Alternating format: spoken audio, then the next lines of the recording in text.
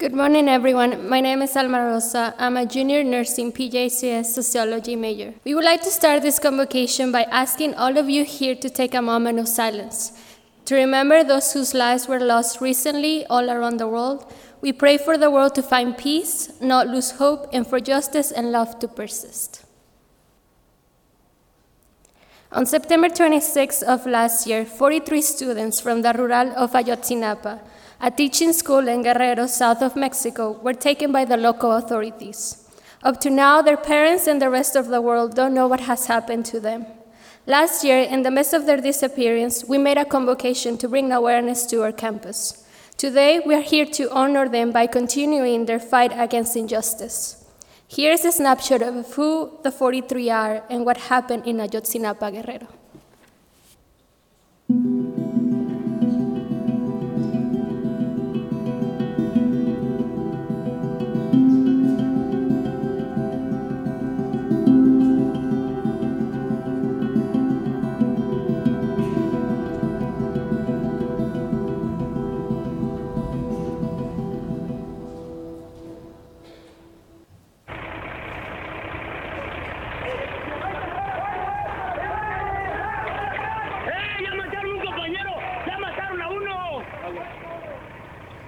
Fue correr lo más rápido que pude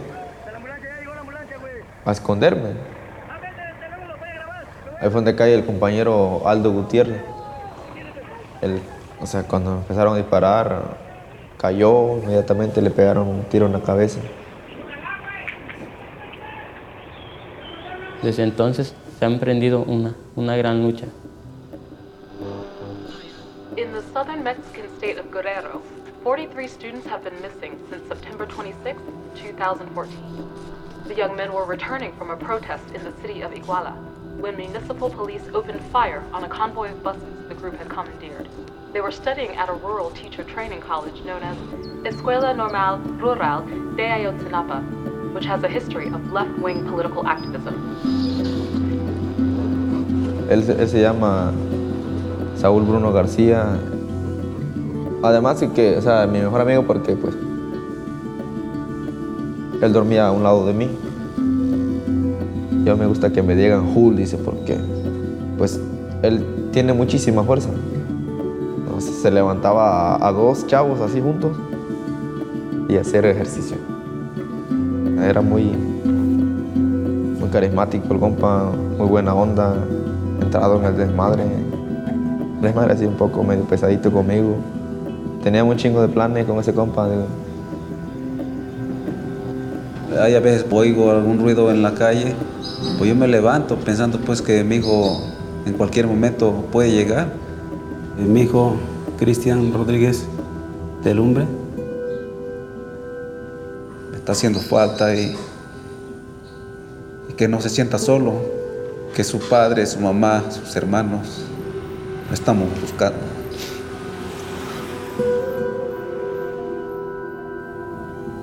Guerrero es uno de los países más pobres de México. Ves a las familias con sus hijos descalzos, con sus hijos sin ropa. Hay gente que no tiene día a día para ir comiendo. Esta escuela es la esperanza de muchas familias. Es la esperanza de muchos chavos que quieren seguir adelante, que tienen ganas de salir adelante. Y pues aquí más que nada, ahora sí que te quitan la venda de los ojos, se pudiera decir, y ves la realidad. Las normales rurales se crearon a partir de la revolución. ¿Y cuál era el fin de esa revolución? Tierra, libertad y educación para hijos y campesinos. El gobierno, tanto federal, estatal, coludido con el municipal, para desaparecer las normales rurales, porque ya no quieren educación. Ya que contamos desgraciadamente con sistemas en donde operan policías corrompidos con la corrupción, con el narcotráfico.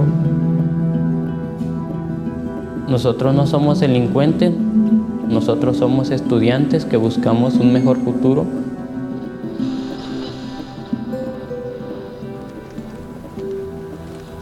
Mexico's Attorney General says Iguala's mayor and wife were likely the masterminds behind the events.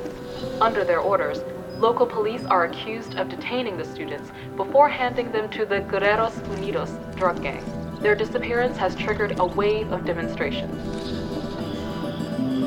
Como el gobierno ha estado jugando con los sentimientos de los padres y de los alumnos de Ayotzinapa, diciendo que pues en un momento están muertos nuestros compañeros, en otro momento decir que están vivos. No les tengo confianza pues a la PGR. Nosotros como padre de familia no tenemos confianza. La verdadera información, con argumentos, con todo, o sea, que sea verídico. La gente sabe perfectamente que si no se manifiesta hoy en día, pues el que va a seguir pues, va a ser el 44, el 45 y van a seguir más, o sea, podría hoy surgir un modelo de revolución, la revolución de conciencia.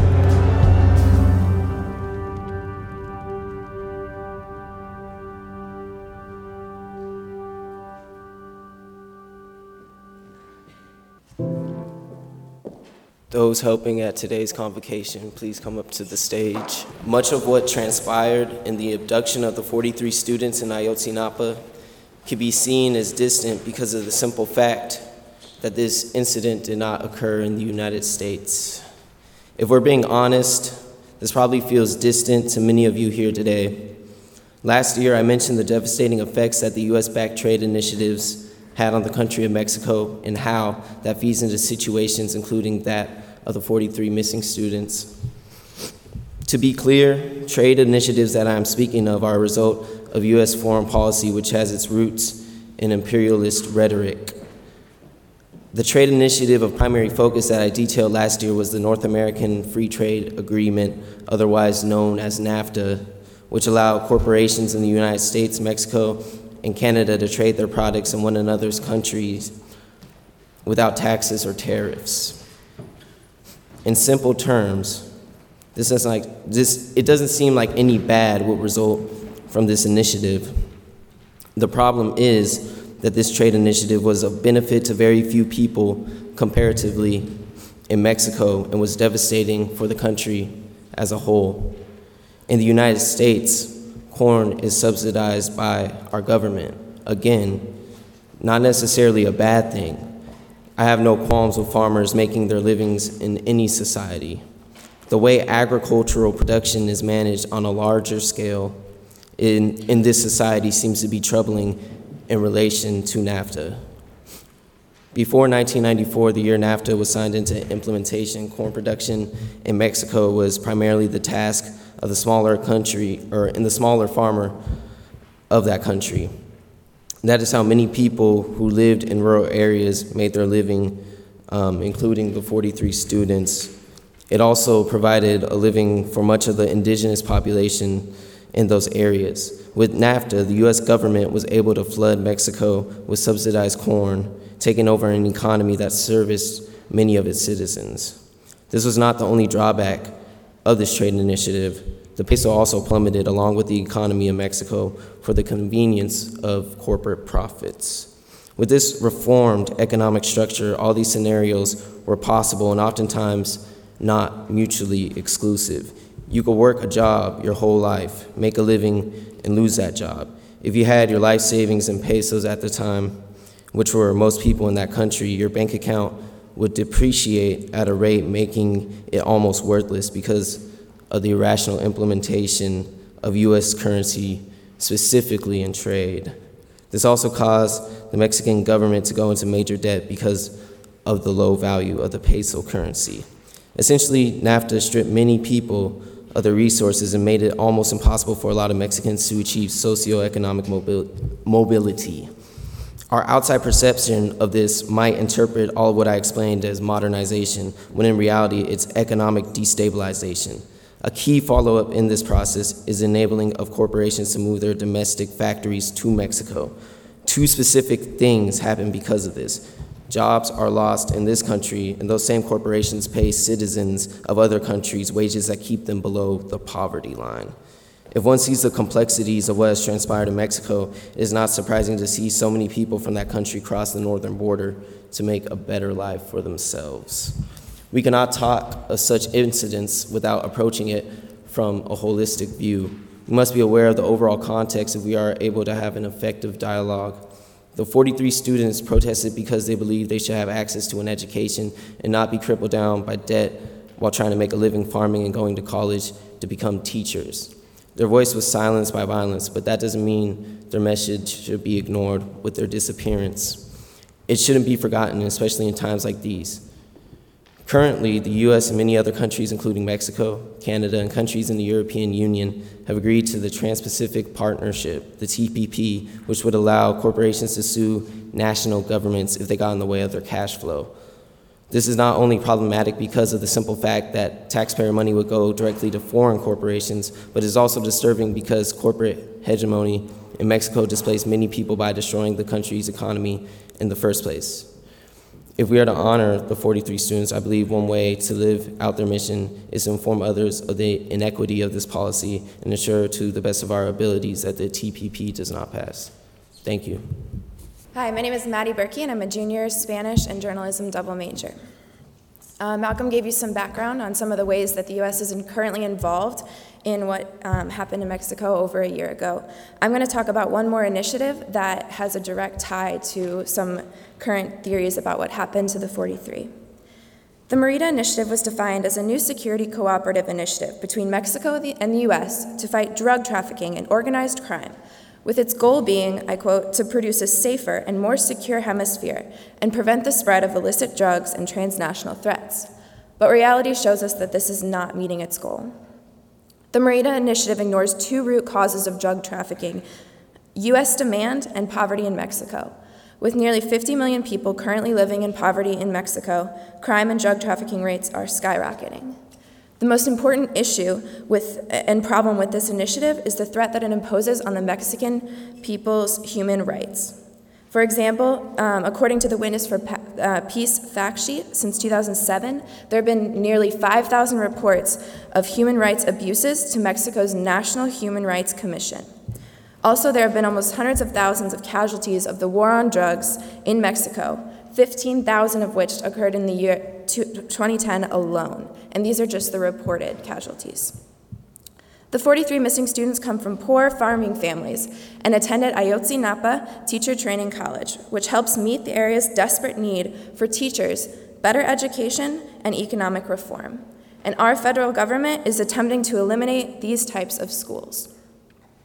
As Laura Carlson, director of the Mexico City-based Americas program of the Center for International Policy puts it, Mexico's young people have been targeted by the very people who are supposed to protect them at a moment in national history when their future is at stake. All of this to say that the war on drugs has never truly been about controlling drug trafficking. Its main focus is and always has been about social control. And because of this, Mexico's youth are the ones that are paying the price. The government is currently saying that the September 26 attack was actually a case of mistaken identity. The group of experts assembled by the Inter-American Commission on Human Rights concluded in its report that it was a violent and coordinated reaction to the students who were hijacking buses for transportation to a demonstration and may have unknowingly interfered with a drug shipment of one of the buses. Iguala, the city in southern Guerrero State where these attacks took place, is known as a transport hub for heroin going to the United States, specifically Chicago, some of it by bus, the report said. The business that moves the city of Iguala could explain such an extreme and violent reaction and the character of the massive attack on the 43. Only a charred bone fragment of one of the 43 has been identified, and it wasn't burned at the high temperature of incineration, contrary to Mexican investigators' original claims. So we currently have no evidence to support where the disappeared actually are. As the first anniversary of the events have passed, however, momentum is growing behind the hypothesis that the real target of the attack was not the students, but the bus they were traveling in. Speculation has focused on the theory that the students unwittingly commandeered the vehicle, which was carrying a hidden shipment of heroin to Chicago, which the corrupt police officers were dispatched to hunt down and recover. These new theories are the perfect example of how the Merida Initiative is still affecting the youth of Mexico today. Good morning, my name is Noemi Salvador. I am a junior Peace and Justice and Conflict major with a minor in Environmental Science. And today I'm going to present you a testimony of the 43 through the students under indigenous resistance. For them, it's so real. For you, it might just seem so distant. It doesn't mean you're not complicit. Martin Luther King Jr. said once that injustice anywhere is a threat to justice everywhere, and he was right. Ayotzinapa, Mexico, a town where people forcibly disappear, as leaves fall in Goshen, people suffer the consequences of the cruel autumn of politics with high winds of corruption. The 43 students appear to have vanished in the eyes of the state, in the eyes of the public force, and in your eyes. It has not been recognized as your problem. Yet our group and their communities refuse to believe that they have left us. What kills us faster? The doubt of not knowing where they are cowardly hidden, or the inability to fight back. For many, the inability to fight back is a privilege. Yet indigenous communities sustain practices that predate colonial laws, and those are natural laws, the same that show us what resistance means in the face of daily oppression. It goes far beyond what National Geographic depicts to a white audience as a crude recount of our primitive practices, but in reality, it's harmonious coexistence. The ability to live with radical hope and bold resistance has become our everyday bread, one tattooed in our heart by testimonies of pain that our ancestors left us, now translated into deep wounds of colonization, and the other held tight in the fist we elevate when our struggles become public. We can't afford to forget, otherwise the effort to erase us from this nation would have been accomplished centuries ago, just as it was written in the Constitution of this country.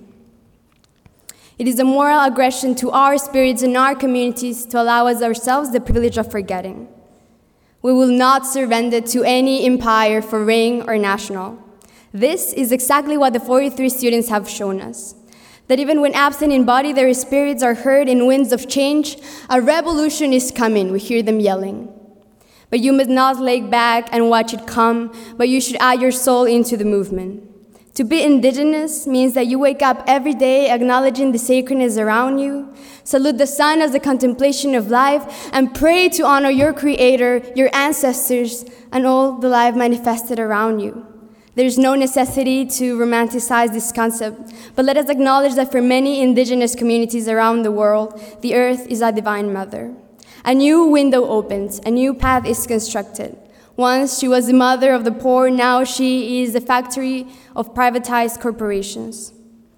Indigenous populations possess the ability to see nature not only when outside, but in life. If you cannot find her beauty inside that dark classroom in cold Indiana, you will never be able to find her. This is important to mention because ecological justice is the foundation of social justice, and you cannot attain one without the other. The relationships that we establish with our Mother Earth is a vivid picture of how you treat those around you. To be indigenous means that your voice is able to make the whole system tremble. It means that we as indigenous populations are leading movements of conservation and environmental justice across the world. Even when there's not a single day when the intolerance towards our nation threatens us through some capitalist interests that would rather see us vanish before they dare to question a system that also oppresses them. But in some way, we're making sure that the children from all backgrounds will inherit a healed planet. One where its identity is no longer industrialism, one where its identity and dominant culture is not white culture, because a culture that was born from the oppression of other cultures cannot be called a culture.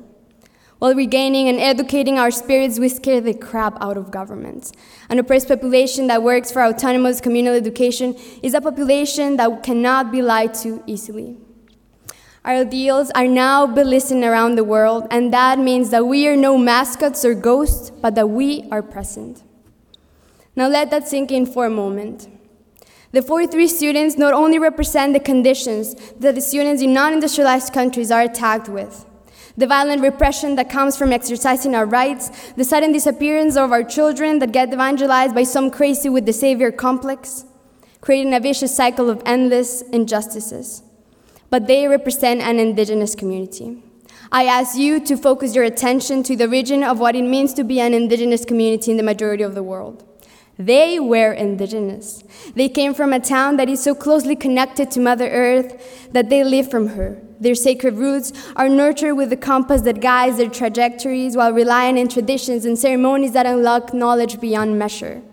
They inherited from their ancestors, and they were working to pass it to their children. They live in a place where the economy is not measured by the GDP because the GDP cannot measure their courage or dignity. It cannot measure the passion they had to create a better world and to set an example for future generations and set an example here for students at Goshen College. What does your heart say when the government disappears your people? Kanke tilla no chuslin, which means where have you gone, my heart, in the indigenous language Nahuatl, one of the many Uso-Aztecan languages spoken in the region of the 43 students. The students come from indigenous heritage, and the Escuela Rural Normal de Ayotzinapa was one of the few institutes that provide a sheer force of opportunities for indigenous intellectual development. It is known to be a school of rebels with a cause, culturally rich nurture, anti-oppression, social change agents, community leaders, grassroots organizers, anti-oppression, agriculture, and ancestral wisdom. Their existence means resistance. The whole idea of being an indigenous in the means of a chaotic 21st century, seeking to destroy the walls and boundaries that we have built between each other, because they are only lines on a map that show where xenophobia begins and where it gets worse. Their only crime as an indigenous nation has been to love life too much. Therefore, to demand for it to be respected. Their students to be respected because they were teachers. I myself grew up watching how leaders around me disappeared, and were murdered, how our women were raped and disappeared, how could we be easily displaced from our homes because we don't have a document that entitles ownership or domination over the land, because she is our mother. But I can tell you what we own, and that is our dignity. Dignity translated into our resistance that we are not willing to exchange, sell, export, or give away, no matter the time or the amount of systematic and industrial weapons used against us. Indigenous communities and the 43 have shown us what an embodied resistance means since 1492. The 43 students have given us a legacy and testimony of what happens and doesn't go public. So let's make it public. Let's shout in despair. Let it not make you comfortable, but encourage you to fight back. Let their testimony be a sacred testimony of resistance that we are willing to exchange and carry it with us.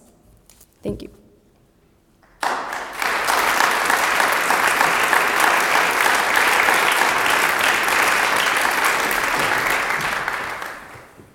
We started this convocation with 43 students behind us. Some of them might be your classmates or your friends. Now there's no one behind us. They're all gone. How will you feel if your classmates or friends disappear just like the 43? How do you think their families will feel? Next, we will talk about why the 4 of us decided to be part of this convocation. Personally, I would like to say that I'm extremely privileged to be here, in front of you speaking another language in another country at this college. Many people back in Mexico would like to have this opportunity. Because of this privilege, I am here this morning talking about those whose voices will never make it this far. I encourage everyone here present to think about our privilege and to do something for those who don't have the same opportunities. I am tired of seeing capitalist societies all around the world damaging communities and cultures. Yes, I was fortunate enough not to be living in poverty back in Mexico. And because of this, I will not let my people and country be forgotten. I will not let the oppression and injustices happening every day in my country remain secret. What happened in Ayotzinapa, Guerrero has opened my eyes to the injustices of the world, but has also encouraged me to do something to make a difference. I've noticed that regardless of social status, educational level, origin, language, religion, obstacles, people saying we cannot do it, we are not worthy or intelligent enough, people who try to silence our voices, hurt our feelings, break our hearts, kill our people, our communities. We are the future of this world. Our voice and work does matter. and it is within us to make this place a better world for people of all continents. As Martin Luther King once said, "Of lives begin to end that day we become silent about the things that matter." There are many reasons why I have chosen to be here, but there is one particular that I would like to share with you. I'm here because this country has declared a war against Mother Earth and anyone who is not white and Christian. And indigenous populations have spoken. We will not let them continue this nonsense hidden behind this false concept of progress that worships capitalism. We will fight back until they stop burning the forests down, polluting the water, soil, and air, treating them as mere commodities. I'm here to state that all forms of life are sacred and the duty of our essence is to protect its existence. It is time to redefine our priorities. When Mother Earth talks, you should listen.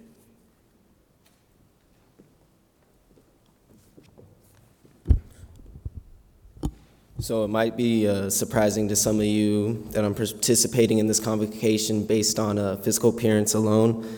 I was drawn to this incident of the 43 missing students last year as I was privileged to take a Latin American Studies course taught by Marcia Good, who's here today. Give him a wave. All right. I've also been learning about U.S. foreign policy for quite some time and was fascinated with the role that it plays in many places that seem distant from us. I'm also fascinated by the similarities in social movements across borders. Last year I talked about the similarities that I saw in situations such as the 43 missing students and all that has transpired in Ferguson last year. I mostly focused on the overwhelming communal response from both movements. And now we see at universities such as Missouri and Yale, and even here, as some of you know about the bumper stickers and whatnot, how racism can still persist and sometimes, and in most cases, seem to be ignored institutionally. So there are similarities in the 43 students' demands and the students at those universities that I mentioned. Even with the difference of nation, it is also important to recognize the connection while having sensitivity that we as college students in the United States have a much easier pathway than those 43 students, not because we're better people, but because we enjoy the opportunities that are ultimately taken away from many others. So the least I could do in this position is share my knowledge of situations such as the 43 missing students and make sure their goals and missions that they wanted to accomplish don't fade away in silence and complacency.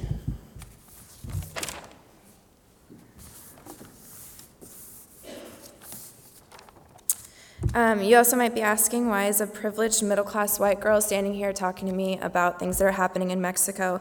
Why should someone like me care? I stand before you because, like the 43 missing in Mexico, I'm a student. I want to learn, and I want to understand, but I am safe. I don't go to class worrying about whether I'll make it back alive or not. And as someone who is studying journalism, I believe there can be positive power in the media.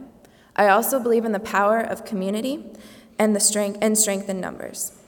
Last year we were recognized for the convocation we held in multiple news sources, and that was only a small effort, but something that did make a difference. And change has to start somewhere. And below we have a sheet here that we're gonna ask you to come up right after this and sign your name. And by doing something such as that, each and every one of you here today can contribute to the change by raising positive awareness. If we can come together as a small community, we can make a large difference. So we're gonna have a time where we're gonna have some music played, and you're welcome to come forward and sign your name in support of the families who are missing their loved ones.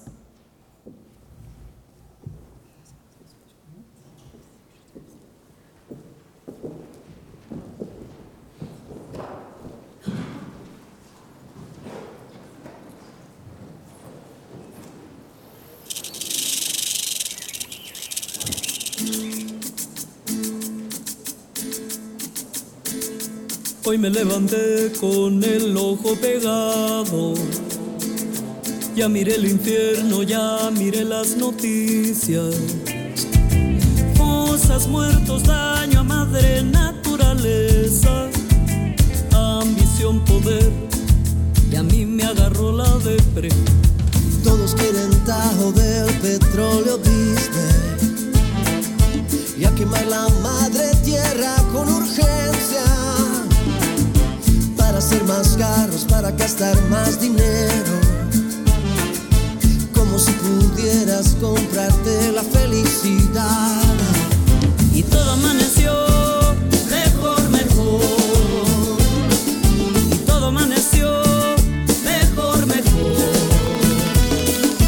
Todo amaneció mejor, mejor.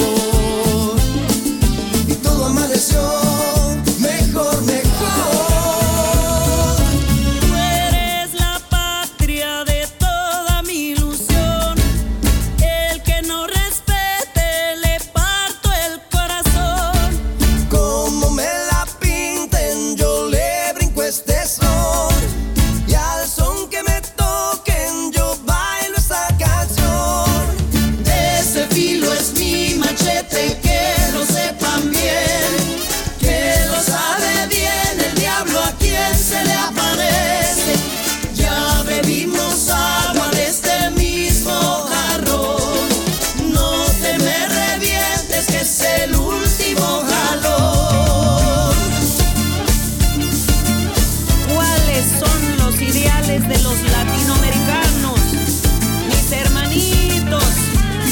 El sueño de Simón Bolívar, José Martí, Vicente Guerrero. ¡Epa!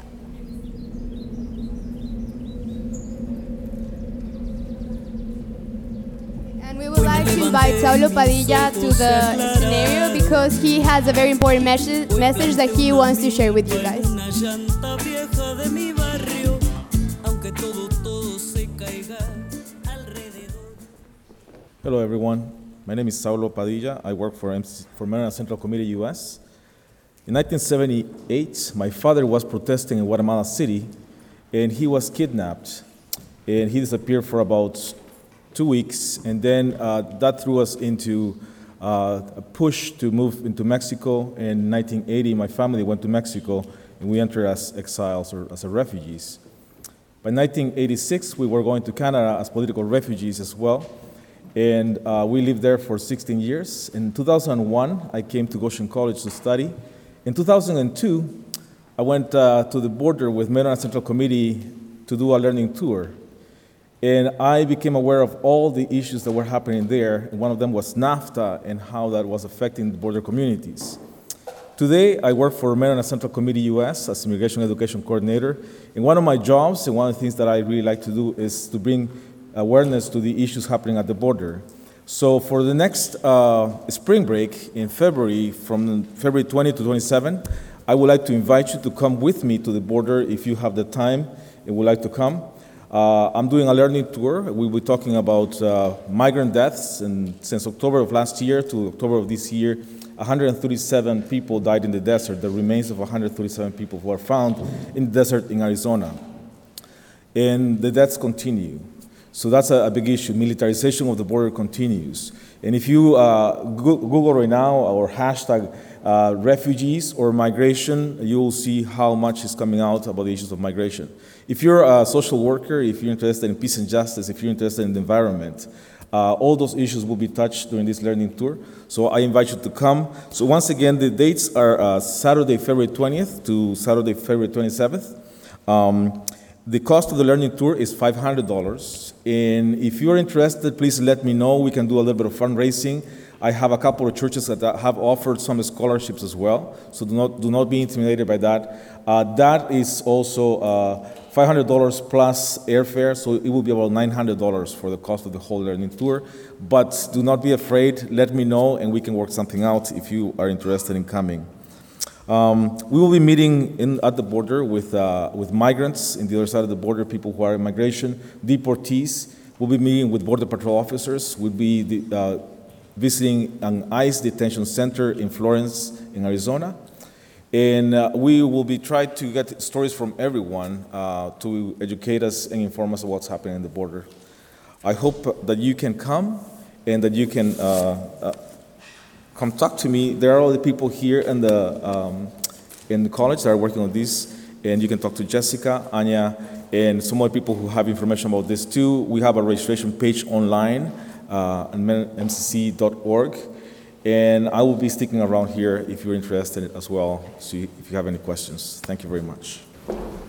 If you haven't gotten a chance to sign, you still can, but that's all we have for you today. Thank you so much for coming, and please spread the word.